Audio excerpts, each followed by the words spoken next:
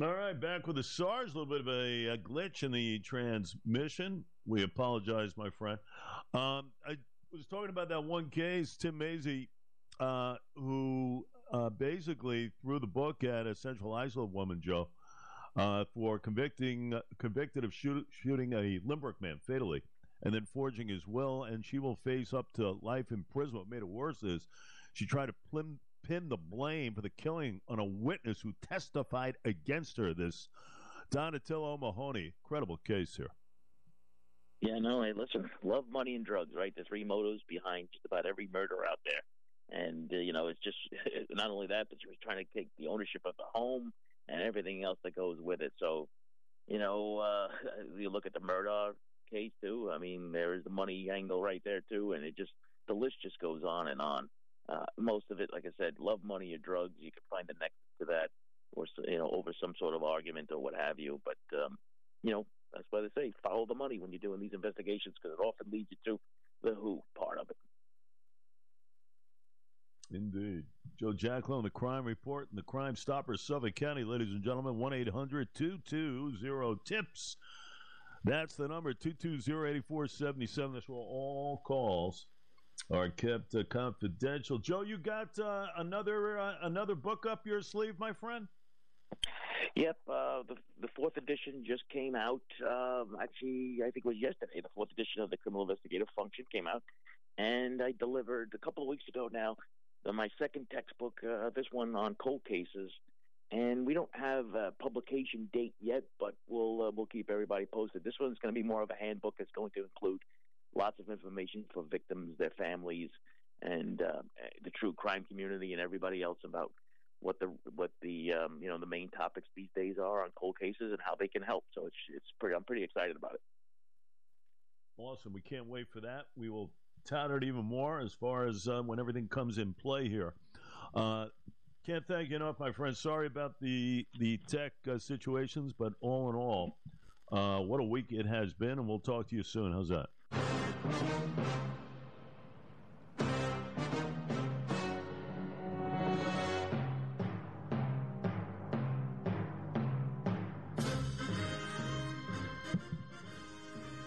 Well, it's time for the Crime Report, ladies and gentlemen, sponsored by the Crime Stoppers, Suffolk. 1-800-220-TIP, 220-8477. That's where all calls are to be kept confidential. Sometimes a monetary reward issued for information that will lead to an arrest. In a particular case, Joe Jacklone, of course, retired Sergeant NYPD, former commanding officer of the Bronx Cold Case Squad, a current adjunct professor at John Jay College, and author of The Criminal Investigative Function, A Guide for New Investigators, edition number 4. And Joe, a highly decorated member of the NYPD back in the day, including most notable Department Medal of Valor, the aforementioned Sergeant Joseph Jacklone. Sir, how are you? Good morning, Jay. How are you? Hey, Joe. You there, Jay? Well, my friend. Well, we got a lot going on, including what happened after 9 last night. I'm ready to turn in, and all of a sudden, we get a verdict. I was up for a couple more hours listening in and around, but, kind of a little bit of a shock to me, at least, on a 3-hour deliberation. What about you, sir?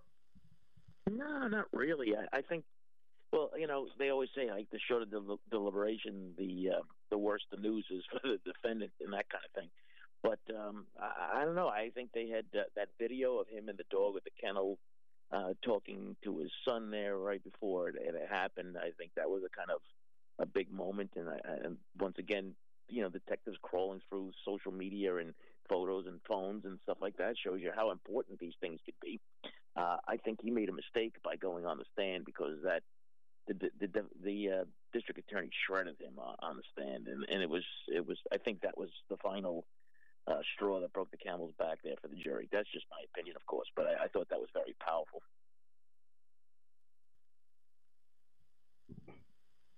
Yeah. All the lies, Joe, the pills taken, the sobbing and everything else. I said if it was a movie early in the week, he might have got Best Supporting Actor, Alec Murdaugh, I'll tell you that much. But all in all, it was a 3-hour quick hit. You had an alternate thrown in there, too. You had an alternate. So, all in all, that was it. Gets a sentencing in a couple of hours. Max sentence, I think, no? Max sentence on each count? I think so, sure. Yeah. I think Clifton Newman's going to throw the book at him, so we'll see what happens there in a few hours. Tyler Flack, 25 years to life. You and I were speaking on this earlier. I wasn't surprised at all on this, Joe. What about you? No, it shouldn't be. I mean, he brought the knife with him, and that was one of the things that they said. It wasn't like one of those spur-of-the-moment thing. I mean, if you're bringing a knife and you're going to get into a fight or something like that, it's just the intent there is going to be to use it, and that's pretty much what sunk them. And then they're trying the with just a kid kind of defense and that kind of thing. But you know what? It doesn't work when you have a situation where it all could have been avoided, right? I mean, this is one of these things. You look at these moments in time where these things, and you make a wrong decision, and then this is what happens. It's unfortunate, but we'll see how long he spends in jail, right? So I don't know. Like I said, you and I spoke about this going even way back, and we talked about how the case was pretty strong against him. Yeah, no doubt. And the judge in the case presiding, Howard Stern, is all business here. Listen, whether it was once, twice, Kasim Morris got stabbed in the heart. I mean, the weapon, it was just senseless. And that was the deal. So there'll be an appeal, whatnot, all this other stuff regarding prosecutorial misconduct. It didn't have any substance at all to it as far as Storm was concerned. So that was the deal, and the book's closed on Tyler Flack. As far as Angela Polina currently going on in Riverhead, Joe, I mean, that was a cooking statement yesterday from the principal of the school of East Mauritius Elementary School. They're used to being cold, which Angela Polina was heard saying in the hallway of that school back in the fall 2019, according to Edward Schneier, testifying at the trial. And, of course, we all know what happened to young Thomas in that freezing garage back on January the 17th of 2020. I think after a statement like that yesterday, her goose is cooked. Yeah, no, especially, I don't know if you caught it, but the prosecutor used the word depraved indifference, right? So depraved indifference is the highest charge you could get in a murder charge. So that I thought, was pretty foretelling about where they're headed with this. I mean, this might be even worse than what we saw with the father there. I guess they're painting her like to be this mastermind behind this whole, operation, so to speak. And this is we're going to be watching this carefully. I'm looking for little tidbits. And like I said, that depraved indifference comment is very interesting to me, the way where they're headed with this one.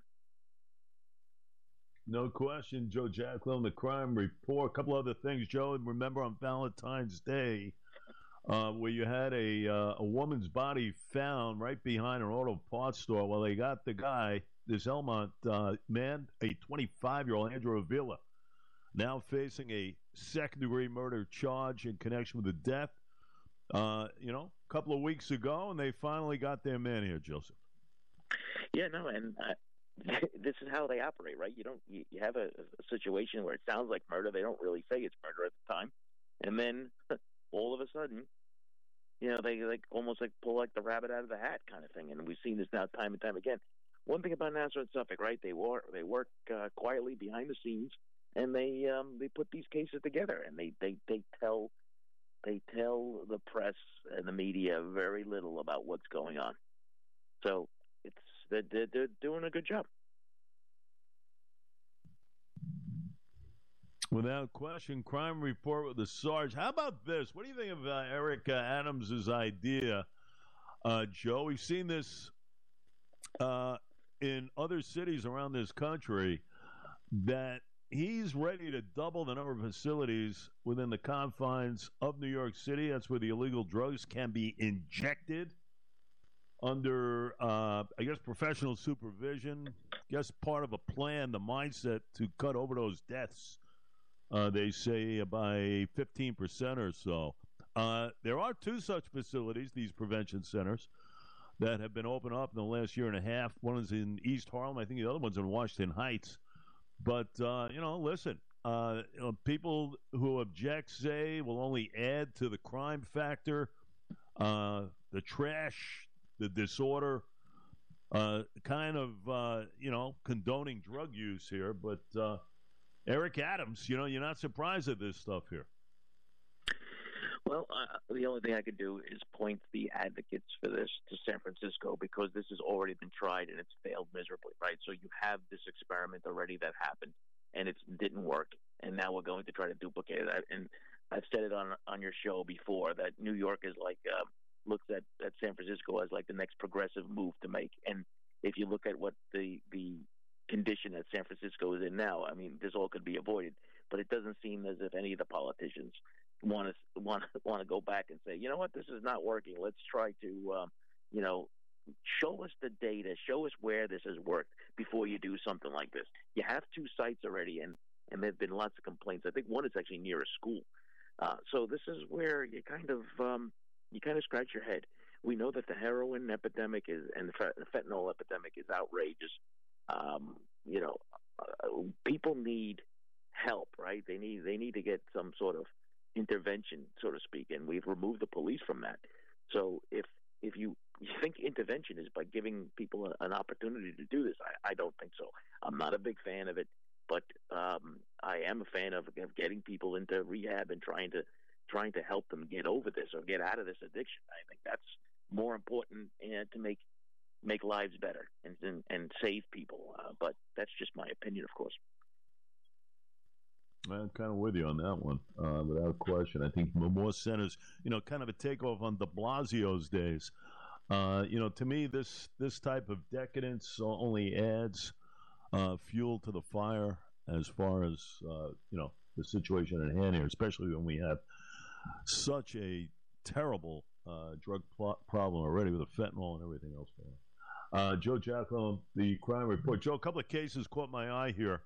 One being a delivery driver accused of fleeing the scene. He hit a pedestrian. This happened around Kakuma. Then he replaced his broken windshield very next day. Charged in an indictment by the Suffolk Ray Tierney yesterday. So 35-year-old Keelong Chen facing charges of leaving the scene of an incident without reporting, also tampering with physical evidence. The pedestrian that was hit died from his injuries. This is going back October last year.